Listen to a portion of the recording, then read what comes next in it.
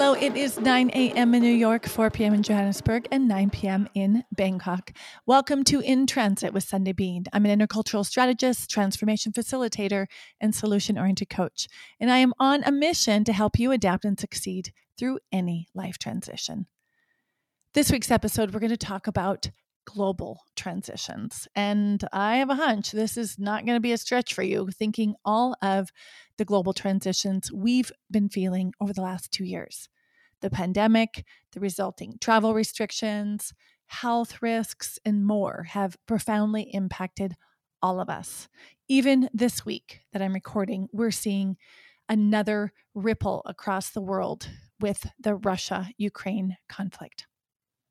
What we don't think about is the subtler things that impact us, the things that emerge with seeming neutrality that suddenly have a profound grip on our lives. And today we're going to talk about one of them.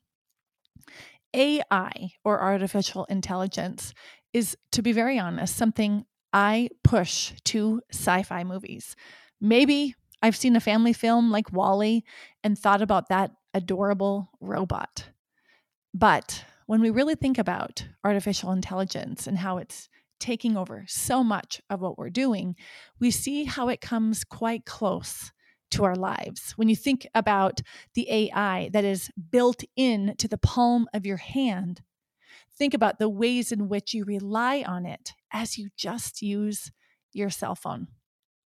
Stephen Hawking says AI is likely to be either the best or worst thing to happen to humanity. Right now, I need some hope.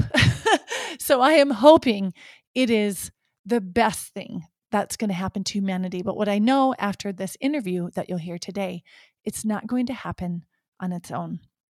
What we're learning about AI is that its scope and power is far-reaching.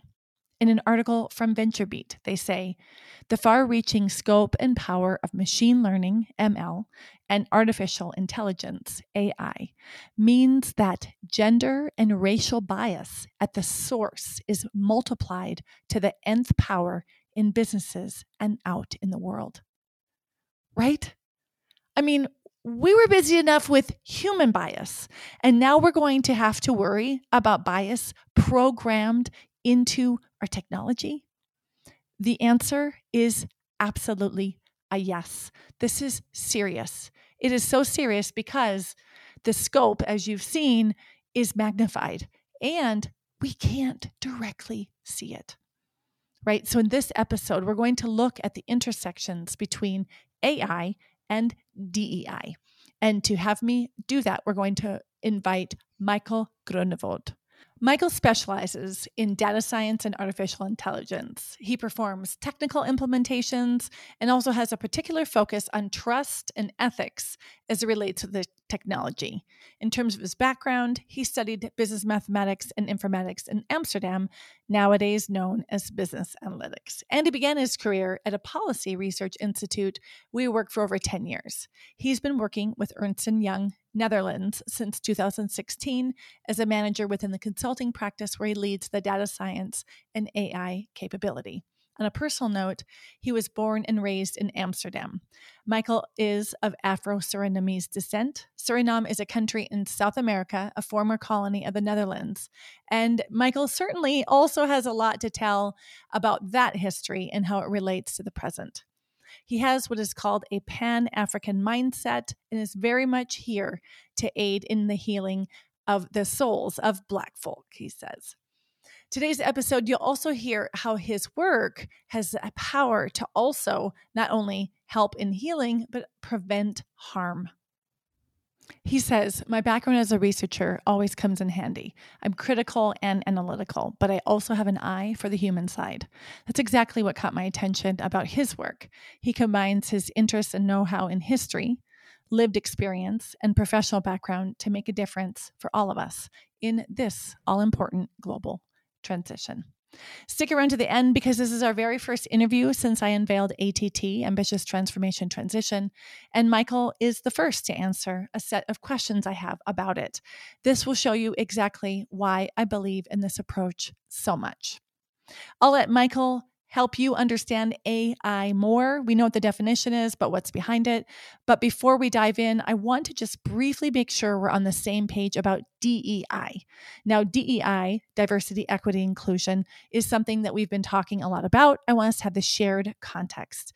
So, according to Seth Bowden from harvardbusiness.org, diversity refers to anything that sets one individual apart from another, including the full spectrum of human demographic differences, as well as different ideas, backgrounds, and opinions people bring. All right. So when we say that, that's what we're looking at. E in DIE stands for equity, fair treatment for all while striving to identify and eliminate inequities and barriers. And inclusion implies a cultural and environmental feeling of belonging and a sense of uniqueness. It represents to the extent to which employees feel valued, respected, encouraged to fully participate, and able to be their authentic selves. So wanted to make sure we're on the same page with that. Thanks to Seth Bowden from Harvard Business Work. In this interview, we also talk about white supremacy. And if you are from my generation, when I hear white supremacy, I automatically think of the KKK and white hoods. But if you've been following the discussion around racism, equity and inclusion, and diversity, we know the term has been changing over the years. And now, according to Nobel Peace Prize nominee Barbara Smith, she talks about it on how we use it in the context now. In her piece from the Boston Globe, she talks about systemic racism and how it clearly conveys the pervasiveness of racial oppression, but goes on to say that white supremacy goes further by indicating that there's a rigid nexus of power that protects it and reinforces it. So we want to make sure that when we hear the conversation, it's talking about something more subtle, something more common even, and maybe not intentional or even obvious, right? So I want to make sure we are on the same page with that as well. All right, let's get started and hear from Maikel. All right, Maikel, I am so excited to welcome you to In Transit. Thank you for being here. Yes, thank you, Sunday, and I'm very pleased to be here. Looking forward to chatting with you. So am I. It's been a long time coming. You and I were talking before we hit record that we've known each other over LinkedIn for at least 2 years. Yes, indeed.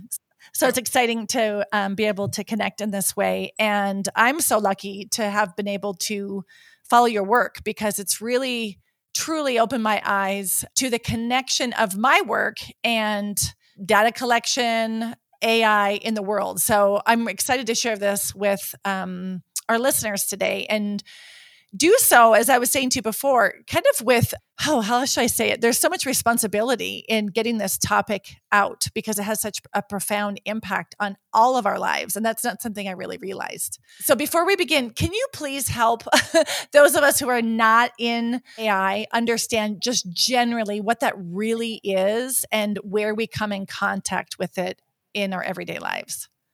Yeah, of course. AI, of course, it's short for artificial intelligence. And that term, it kind of suggests real intelligence. But what I often tell people is that these systems aren't actually intelligent. So what they do is they might look at data that has been collected and they might be able to like detect certain patterns in there. And based on those patterns, for instance, from historical data, the system might be able to like predict what might come ahead, or it might try to like, based on the data, try to determine like, okay, how does the world work? And based on that, try to determine like, what would be the best decision to make, what might be the best recommendation to provide. But it isn't so that the systems actually really understand what's going on. So yeah, how does it manifest? So like, for instance, when you think about speech recognition systems, that you maybe can talk to your computer or to another device, but also like image recognition. Those are like examples where you see that AI is manifested. But it also manifests in a lot of different things, like also like our mobile phones, like all the stuff that we have on there. So in many ways, in many different areas, do you see AI? You can say that these systems, they make life easier in a way, you could say, because they allow us to do certain things maybe more efficiently, or maybe allow us to like tailor services specifically to the person based on maybe your preferences, your previous history, or other characteristics you have, or maybe characteristics that people have that have a similar profile as you. And then based on all that data, the system then can determine like, okay, what likely will be like the best fit for you when it comes to services or products or other things you might be interested in.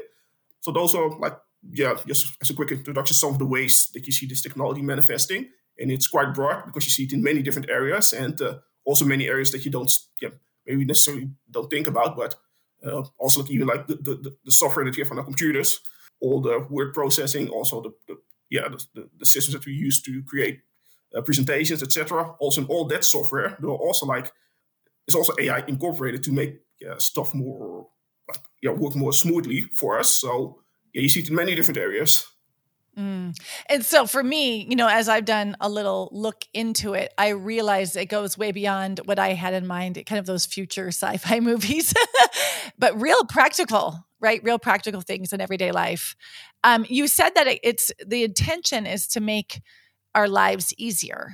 But what I've learned, looking at it, this naive view of, hey, this is fantastic. We have data-driven ways to do new things because it feels like it actually puts in some neutrality to our human experiences. But what I've learned from you is actually it's the opposite, that whatever bias that we have as individuals gets programmed into the data and then it's manifests to scale. So can you say a little bit more about the intersection between AI, right, artificial intelligence, and DEI, this awareness that more people are having that we need to build in processes of diversity, equity, inclusion in all of our things?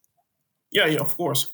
Yeah, because that's indeed very true that it's the idea might be that okay, these systems can make matters or the assessments that we make more objective, but the reality is that specifically when it's about people, when the systems are trained on data that comes from people or is about people, what you then see is that these systems basically just reflect what is in the data, and the data is a reflection of society, of human nature. So, for instance, if people have certain biases, that's then also reflected in the data, and that's then also what the system can learn from the data. But also, for instance, another way that it can show up is that the systems are only basically as smart or can only learn from the data that is presented to them. So, for instance, if only one group of people is used to train a system, then it also means that basically the system only learns, gets an understanding of that group of people. And that can then mean that maybe if you apply to other people, that it doesn't work that well. So, for instance, if you only make a system based on men, then it could be that the system doesn't work that well for women. Or if you only train a system based on white people, only on white men, it also means that it might only work for that group. So there's also something to think about. And this is then just one side of it. That's the input data side. But even regardless of what data you put into it, also as humans that are developing or monitoring the systems, at that point as humans, you need to be able to supervise the data and say okay, I know the society that we live in, I know the biases that exist there. So based on that, then I also need to make sure that I, for instance, check the systems and also check whether what I've built actually works for different groups. And that is something that you can also that you also need to do yourself as a human. So regardless of what data you put into it, you need to check for it, and then also you need to check at the end, okay, does it work for different groups? And then also helps, you asked about the intersection of AI and DEI. You see it in many different ways. Another way is that you look at the people that are developing it. Do they have a diverse background, and also truly a diverse way of thinking, so that you can really also incorporate the different perspectives. Not just theoretically, but also really incorporate people from those different groups. So, for instance, if you make a system for all people, then it cannot be that only men are the ones developing it. Then you also need to include women. But also, if you make a system for everyone, you cannot just only have one demographic in there or only one ethnicity. You also need to make sure that you incorporate the other ethnicities in there, just also to increase the likelihood that you will get truly a broad perspective in there. But let's hold up for a second. This is more than just a broad perspective and something functioning. This actually has implications that are life or death. Truly, yeah. So one example indeed that I also often talk about, that's so-called oxygen meters or oximeters. And the thing there is that they basically are like little devices that they're clipped on the fingers of people, and they used to like estimate the blood levels in the oxygen of people. But the only problem is that they don't work that well necessarily for people with darker skin. So what they basically do is they overestimate the level of oxygen in the blood, and as a result, based on that overestimation, those people then only later get the help that they need. So only later they might get extra oxygen or get put on a ventilator. Um, and that's of course extra critical right now because we've been living in a pandemic for all these like the last few years. And of course, like oxygen levels are very important there because like one of the things that you saw when people get in hospital that they need extra oxygen or get put on a ventilator. But if then the oxygen meters, the oximeters then overestimate your blood oxygen levels, then you have a big problem. Um, and the thing is also with that is that it's already bad enough that it's like that, but the research saying that has actually already been available for quite a long time. So the research was already done like 30 years ago, 30 years ago, a little over 30 years ago. Um, and that already said like, okay, these devices don't work well for people with darker skin. And the recommendation was then also given by the researchers that the manufacturers would incorporate more data from Black people or from other people with darker skin to make sure that you would then be able to like recalibrate the algorithms so that you would also get proper readings for them. But the thing is right now that during the pandemic, it was established that yeah, it seemed that they still don't work that well, these devices. So the UK is doing a review together with the US counterparts. And also the original researchers who first published an article in 1990, at the beginning of this year, they published a new article. And in it, they also said that they have seen no evidence that the manufacturers in all those years have actually implemented the recommendation that they gave to also like get data from people with darker skin so that you can recalibrate those algorithms. So yes, like you said, life and death. It's definitely a case of life and death in this case. And but yeah, it's also important for me that to note here is that because like people talk a lot about the technology, and also of course because I work in the technology field, I get asked first and foremost about the technology. But what I also tell people is that this is not really a technology issue. It's really about people because like yeah, yeah, it's just like ethical AI. Totally. It really requires ethical humans, and in this case, also like if you've known for 30 years, then that's not a technology problem. That's like a human decision problem that they know about it and they make then the conscious decision to say like, okay, for me, it's not that important enough to make that change. So you just leave the technology as is with all the dire consequences for other people. So yeah, It's unbelievable. Like 30 years go by and yeah, nothing has happened. And I was listening to an interview that you did, and there was a caller that came on, and it broke my heart. She's like, "What do I tell doctors when I go in and they take my oxygen and I'm having an asthmatic attack, my son is having an asthmatic attack, and they say my oxygen is fine?" So she's not only experiencing I wouldn't even call it a microaggression here, with a human, because they're not believing her case, but you're also getting it built into the technology, right? And it's incredible. It's incredible. That's massive. I just want to do a shout out to Carolyn Criado Perez. She has a book called Invisible Women, where she talks about exposing the data bias in a world designed for men, how that also has health implications for women who are, let's say, in a car crash because the seatbelts were designed for men and not for women.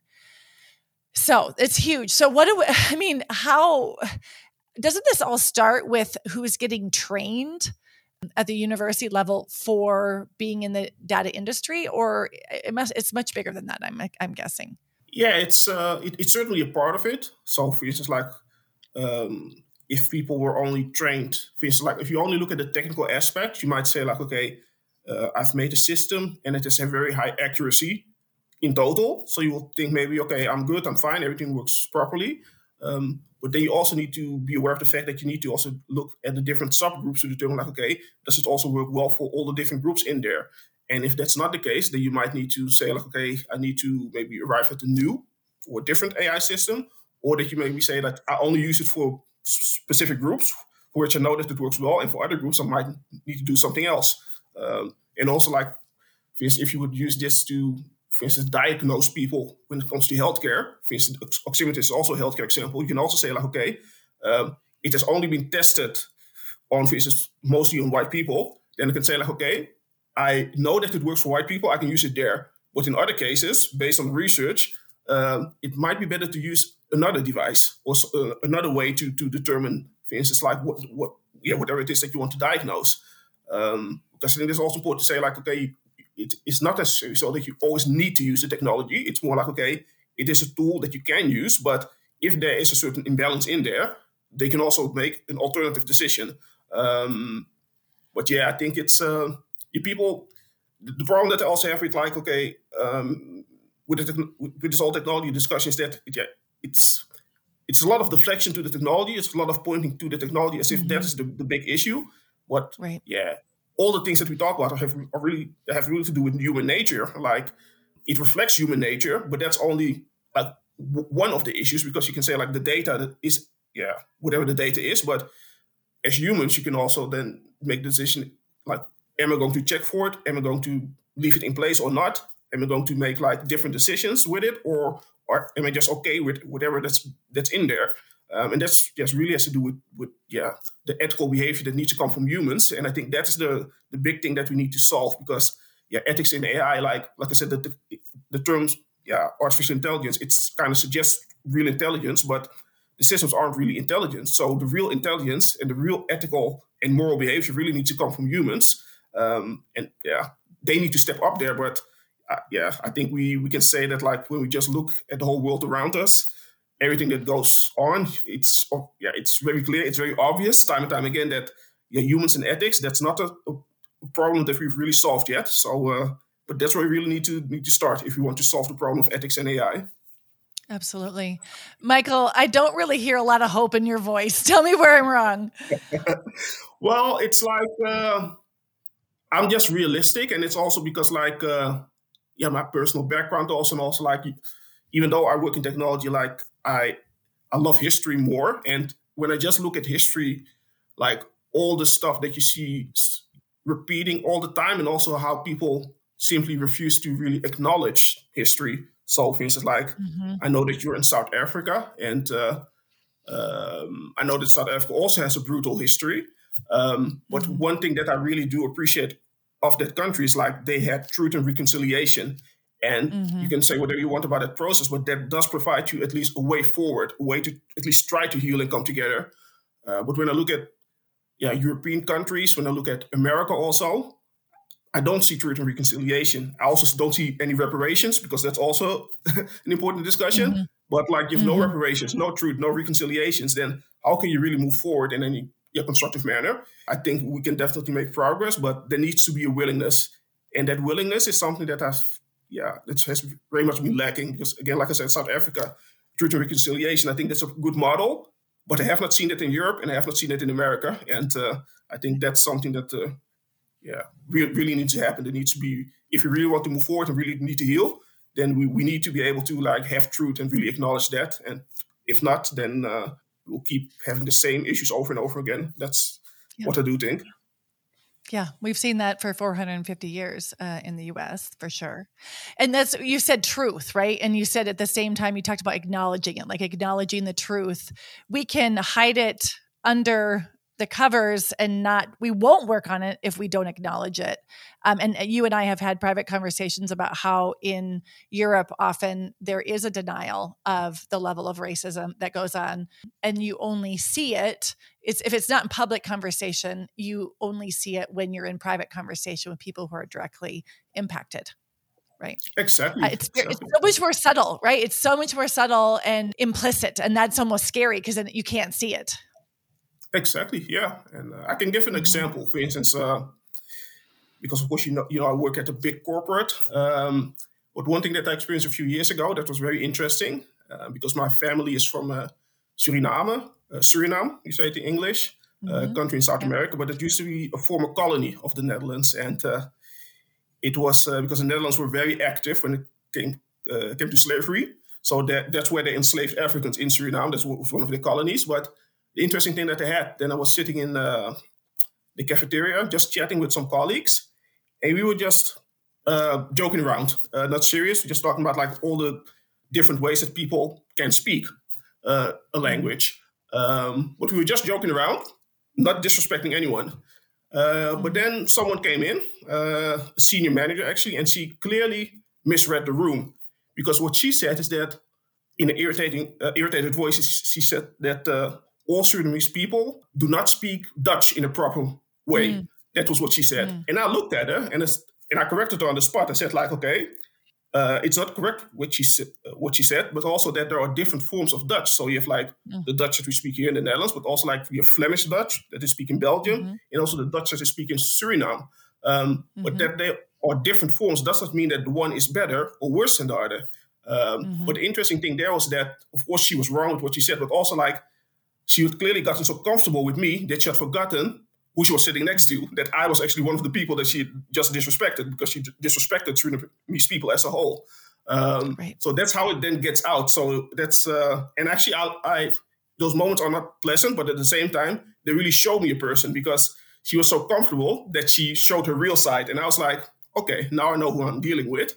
Um, Mhm, and this is one example, but with the same person, I also had another example again with language. It was then a South African person there, and of course in South Africa you have the Afrikaans, and that language mhm, basically derives from Dutch. But her comment about Afrikaans then was that that is a very cute language, and she talked mm, about it with affection. And then I was like, okay, interesting. So the mhm, Surinamese that the black people speak, the Surinamese Dutch that the black people speak in Suriname, that you criticize, but the Afrikaans that is spoken there by the so-called settlers who actually introduced apartheid there, a brutal apartheid mhm, regime.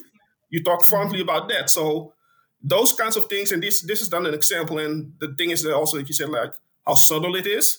This is also a person mhm, that presents herself as very progressive. But this is mhm. then the things that she says. So yeah, this is one example, but that's one example that really yeah I clearly remember because it really showed me uh, Right. something. Yeah. But then you'll never know when you're in a safe space with people because you can't Yeah. know where they're really at. And I mean, I can speak as a white woman. It's like white supremacy and all of those contexts that you're raised in, it's pervasive and you discover it as you wake up to it more and more ways every day, right? Like it's even if you know a lot, Yeah. doesn't mean that there aren't things lurking inside, right? It's an ongoing, lifelong process of deconstructing that in ourselves, right? It's incredible. And this is why I think I felt so much respect for this topic because in my work, also with my background in intercultural communication, it's around seeing similarities and differences in people, breaking down prejudices and stereotypes. And that's with the human side. And I would never think about getting involved in a project that had anything to do with technology because that's not my area, right? It's not my concern. But when I learned more about AI, I thought how important it is to have multidisciplinary, diverse teams in corporate, in education, because it has such pervasive human impacts. Definitely. And I think Mhm. like this is one of the things that I do within my work because I work at UI. Like, and one of the things that we do is like we look at okay, how can you arrive at what we then call trusted AI, and we look at different factors. So we say like okay, the technical reliability is one part of it, but actually when it comes to the whole trust equation, like whether people will trust the technology, it has to do with factors that are more related to like the ethics, such as fairness and bias, values, morals, but also like the social impact. For instance, like okay, how will the technology maybe change the way that people do work? Will they need to do different work? Will the jobs disappear? All those kinds of questions. And also like accountability and explainability are very important because like no matter like what the system decides, there always needs to be like a system behind that that's accountable, or person or organization behind that. And you also need to be able to like explain decisions, especially when it's crucial, because like at the beginning we talked about okay how does AI manifest? Now, for instance, like if a system recommends a certain movie to you and it isn't a movie that you really like, or it recommends a song to you that you and yeah, when you hear it you're like no, that's not really a song that I like. then okay, the consequences are not that big, the negative consequences. But for instance, like if you use AI to determine whether someone will get a loan or whether someone will get uh, benefits because they have disabilities or they are unemployed for whatever other reason, and if there's then a bias in there, then of course the consequences are way bigger. So you need to be even more mindful there. So like also when you assess like, okay, how can you use the technology responsibly? I think the negative impact that it will have on people, that's also something that you really need to consider. Because yeah, it's very quick. It's very easy to arrive at the decision through such a system, but Mm-hmm. the consequences can be huge, and then also repairing those consequences for people can also take quite some time. So it's very important to be quite mindful of those things. And but it really has to do like whether you care enough about people, also to Mm-hmm. really consider those things, and also to just invest in trying to make sure that it actually does work well for all people. Because if you're more like, okay, it works fine in 95% of the cases, no, then I'm cool. But that little 5%, that's still important, Right. especially when it's about people, and especially when it can Right. really hurt people. It's immense. It's immense. How do you keep motivated to do what you do, Michael?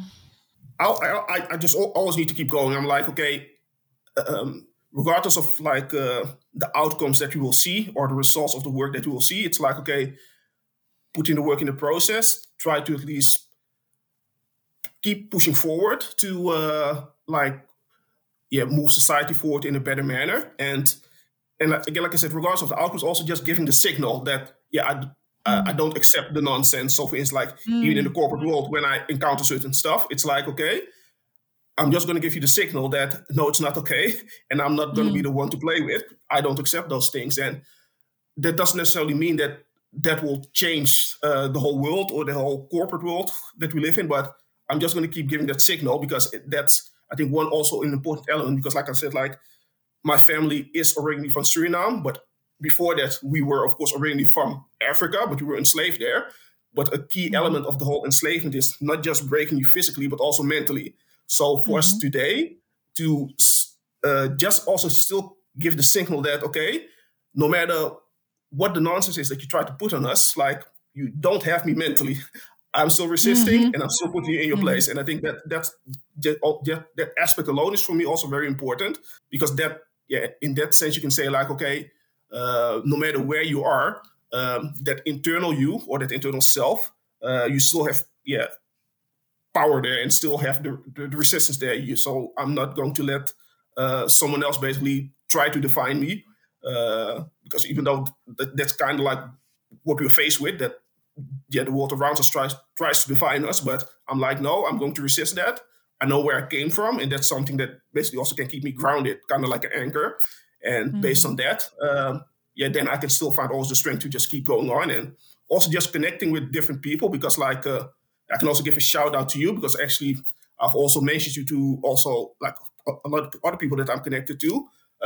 There is a clear difference I see in the interaction, for instance, that I have with you, and that I also have things with a lot of other people, a lot of other white people that I've also encountered in the Netherlands, for instance. And there you see like how racism manifests in many different ways because you see like, okay, how you treat another human being, and then when they look at how some people always treat me, I see that there is a difference in how they treat white people and how they didn't treat me.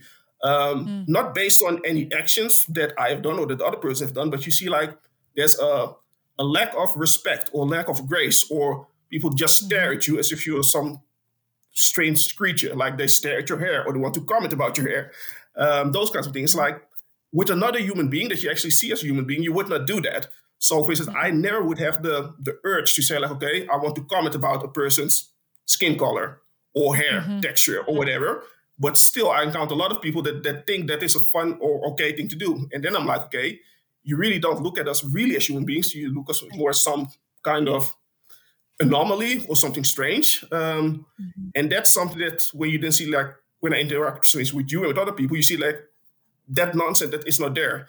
And that's Mhm. then also how you see like, okay, there's so many layers to this whole racism and how it is then internalized for people and how it can manifest. And Mhm. this is also one of the most subtle ways that it manifests, but it's so blatantly obvious that you don't treat other people, you don't treat like people from your own group like that. But then when you see people Right. that look like me, you all of a sudden believe that it's okay. And I'm like, it's not okay. And also, they are always, for me, it's important to just give that signal that now I'm definitely not going to take that. But it's very telling that it's like that, and that really shows like how much of it is internalized. And I'm like, of course, it is internalized, because it's like the same way that there's like a theory about post-traumatic slave disorder, of basically what you get like as a result of being enslaved, like that also really traumatized people, and that's something that can also be passed on from generation to generation. That's what's so daunting about it. Like when I'm thinking about Resma Menakem's book, My Grandmother's Hands, where he talks about there's 14 generations of racialized trauma that stays in your body. And so it's not just about reading a book on on anti-racism. It's like a physical practice, like meditation or yoga, and no one is exempt from it, right? Yeah. Unless it's the people who have been oppressed and done the work probably to work out the oppressor, right? That colonization of the mind. It's so pervasive. And when I think about the connection to AI, there's nothing more important than doing the work, right? Because it has literally an impact on billions of people instantaneously. Yeah, exactly. And also what you have with AI is that indeed it can have an impact on so many people, and also like often like the people that develop the technology, they won't necessarily like really see the people that are impacted. So there's also a big gap there. Like if you directly would see all the bad consequences that your actions might have, then it might also deter you. But now that's not really the case. It's like, okay, everything's happening in some kind of a bubble, you could say. And the people that are affected might be like miles away from you, maybe on a different continent, so you don't really see it. And I think that's also an issue, because to be able to like really empathize, it's also important that you know actually what is going on, and like how your technology is being used, and like that you can actually also really see what it might be doing to people. And it's true for AI, but it's also true for a lot of other technologies. I think AI is just the latest iteration, but like what you said before, also the book that you're reading, like all those examples, like with seatbelts, indeed, they were not tested on women, mostly tested on men. But also like with medication, often in trials also, it was mostly men, and also mostly white men that were included there. So as a result, certain medication might not work that well, for instance, for women, but also for children, for instance. A lot of medication was never really tested on children. So then you don't necessarily know that well, like how it will then work for them. You might just think like, okay, they are younger, give them a half dose. But you don't really know for sure if they were not really incorporated in the development and the testing. So there are like many different ways, even outside of AI, where you see like that there's bias. And like we often say, like, okay, it's really not only about the technology. You really need to get different kinds of mindsets involved, because we know society, like if people are honest and really acknowledge what's going on in society, then it isn't a surprise that all these biases are here. Because like when you just look at the history, it is racism, it is sexism, it's patriarchy. That is not something that is like a total fantasy, or that it's something that people really don't know about. Like I'm like, just open your eyes. Like you can see, but you also need to be willing to acknowledge, because I think it's the whole acknowledgement part is really about that people also choose to not acknowledge and choose to look to the other direction instead of really addressing what's going on. But I think like as long as we as society keep looking the other way, then we'll keep finding ourselves back into these difficult situations. So it leads me to one of my last questions on this topic is, in light of the fact that, like, I don't know, only a handful of companies or leaders control our software companies and all of the other technology companies, we can also pretty much guess the demographics of the ones who are holding the power. What can we do as just a regular citizen? Like, where is our power in this? Okay, that's indeed a good question indeed. Regular citizens, we have more opportunities to speak out against things, for instance, also by utilizing social media. But at the same time, the reality is when you look at the technology, it's like it's so pervasive. It's not really that, in a lot of cases, that you really have the option to really opt out of things. But I think one thing that you can do, it's important to don't just assume that because it's technology, that it will be objective. Realize that the technology is really a reflection of the society that we live in, of the history, of the historical human behavior, of the present time human behavior. And if you keep that in mind, that will also then make you more critical in realizing that, well, maybe I cannot just trust the technology. It isn't just an objective thing.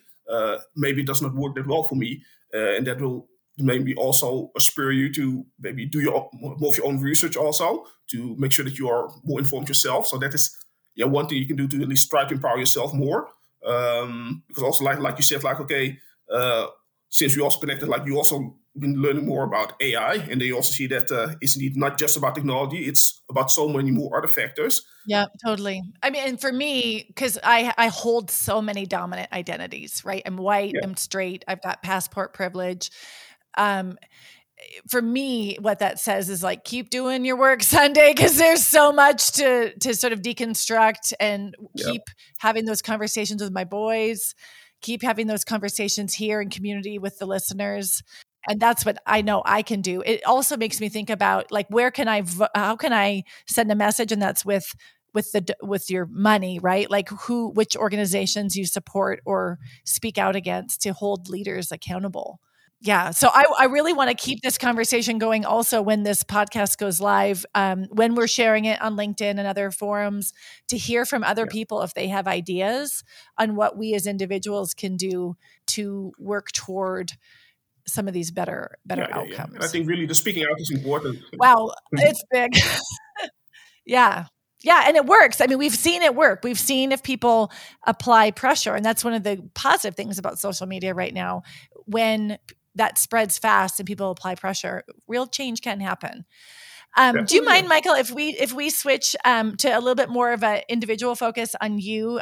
Because my whole theme is around ambitious transformation, transition. I'd love to hear a little bit more before we close off. Like, what are some of the transitions that you're feeling right now, whether they're global transitions or personal transitions? Yeah. And tell us more about some of the transformations you're feeling. Yeah. Well, I think like like one of the real transitions I think that I'm feeling is that, for instance, like earlier this year, like a family member of mine actually passed away. I think that's those kinds of transitions. They are like, Mm-hmm. of course, they're part of life, but they also are like, uh, they do show you a bit like, okay, how things can suddenly end, also unexpectedly. I think that's still a transition that I find like difficult to really like process because that reality that it's Mm-hmm. it can just end, and that really also changes like how we move forward because you might have the idea that you can like okay you might have plans for the years ahead, the stuff that you're going to do, but that really also shows is that it's important to really also spend the time together with family because it can just be over like that. So I think that's that kind of transition has been on my mind because it's still quite recently. Mm-hmm. Um, and like other transitions, I think like the whole way the working world is at least our working world is changing because of course during the pandemic we've been all working from home, and how that will go moving forward. I think that's a transition that I'm also in to see like okay, what is something that would work for me. But at the same time, I also realize that it's quite a luxury that I'm in because I Mm-hmm. was able to work from home and it worked fine, no problem. But other people Mm-hmm. like their work just stopped. Mm-hmm. So that's like it's it's also they actually see inequity again because it's like the work that I can Mm-hmm. do that's fine. You can just do work from home, but other people they really struggled also through the pandemic work wise. Right. So how that will bounce back, how that will transition, I think that's something that has been on my mind. But for me personally, it's just like I think I'm just trying to find a balance in there. I think for me, the working home has been rather pleasant. Also has to do with the fact that with the microaggressions and all that kinds of things that you talk about, not being confronted in that environment all week, all day. That is Mm-hmm. also something that I have in mind. So transition wise, it's basically for me like I'm going to definitely maintain a part of what I've now been able to build up during this pandemic because it has been in a certain way definitely a more healthy environment for me. Right. So that's some of the transitions that have been on my Right. mind. Thank you for saying that, because that's one of the reasons why that's so important to me to make transparent, because someone else might be working with you has no idea that you're in a process of grief, might not have an identity where they even think about the microaggressions that others have to have when they're just on the tram, right? Yeah, Those yeah, things, I think I'm committed to bring this idea of, I talk about straight talk and being a full human. This is part of you being a full human, right? Not just, definitely. an employee at a big fancy company. And when we start to see each other's humanity that way, I think that helps us connect in new ways, right? So thanks for sharing that. You're welcome. What do you have going on right now that you would consider ambitious? And remember, ambitious is defined by you and has no influence on an Yeah. external scope or scale. So it could be just like clean laundry. What's ambitious for you right now? Ambitious is just basically just living my life authentically, just being me. Because you hear a lot about showing up authentically. Well, the reality is that that is not necessarily appreciated. But I'm like, okay, I'm just Michael in whatever space. So you know me from LinkedIn, but the way that I show up, that's the way that I present always. So the way I speak out, that is just me consistently in all areas. So that's like my ambition to like maintain that consistency and just keep it real all the time. And I think it's important because I think that's again like also just like a mention like giving the signal to the outside world. It's like okay, with me you don't have to question where I stand. I make it very clear, so you don't have to guess. You know like how I view things, and you might not like it, but that's for you to deal with because I'm not responsible for your emotional reaction to that. But I'm just going to keep it real, and that's my ambition to just keep it real and just keep going the way that I've been going, and just speak my mind about the things that really matter. Because for me, it's like. I have my day job, I do my work, but ultimately, like that's for me not the most important things. Like when you talk about human rights issues, that is way more important. And I'm not going to pretend like, okay, I'm just doing my money, everything's going fine. But in other parts of the world, I see that people are being killed or being brutalized or whatever. It would be very hypocritical of me to not care about that or not speak about that also because people. I've been approaching people to say like, okay, aren't you concerned that people might not say something about the things that you say here? And I'm like, well, I don't lie. I just also just tell the truth, just facts, nothing more than that.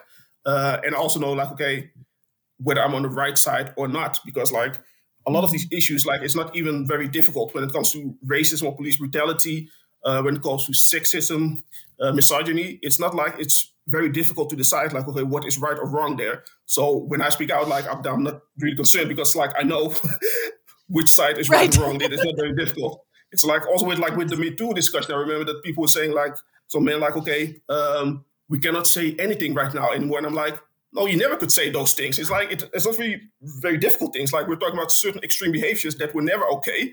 They might have been tolerated, but even in the period that they were tolerated, you already knew that it was not okay. That's also true for slavery and racism. Also 200 years ago, they knew that it was not okay, but they twisted everything that they could to make it seem. So they used the law, like the Dutch law that said that we were not humans. They Right. used the religion also to try to justify it. And the fact that they spent so much energy in justifying, or now, for instance, in America with the CRT and try to erase the history, that already shows you that they actually know that, well, what we did is very bad. So bad that we really need to twist everything as much as we can to make it go away because we know how bad it actually really is. Right. Exactly. Thank you for being part of this conversation. It has meant so much to me, and you've represented this topic with such clarity and integrity. I just want to say thank you for being here. Okay, thank you. I appreciate it, and I also really appreciate our connection. I think we are able to vibe clearly on the same frequency on many things. So it has been wonderful actually connecting with you. So I also appreciate you giving me this opportunity to spend some time with you on your podcast. Maikel gave us so much to think about. I'm so grateful for the time he shared with us, and it left me with a lot of clarity on things that were before quite fuzzy, but a lot of new questions as well. I'm grateful that this is a conversation that we can have together. So if you're listening to this and see this on social media, chime in with your questions or insight, because this is an important conversation for us to be having. You've been listening to In Transit with Sunday Bean, steady advice in an unsteady world. Thank you for listening.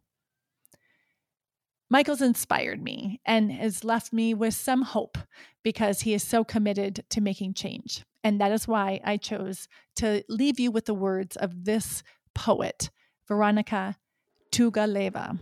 By serving humanity, I automatically serve myself.